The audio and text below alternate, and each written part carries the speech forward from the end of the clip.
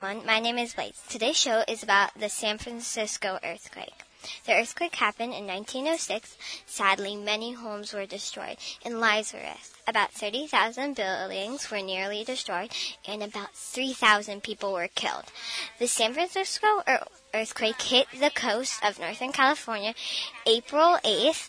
The army had to come to make everyone calm down. Let's quickly talk about how to be safe during an earthquake. Number 1, hide under something strong and stable.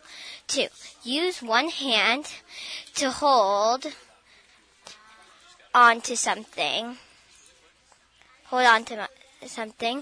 And use the other to cover your head and back of your neck. 3, stay indoors until the shaking stops.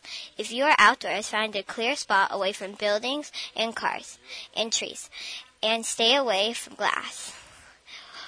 What you need to be prepared for an earthquake. 1, first aid kit.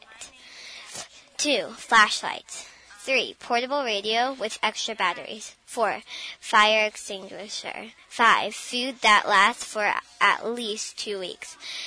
Thank you for listening, and see you next time on Blaze's Today Show.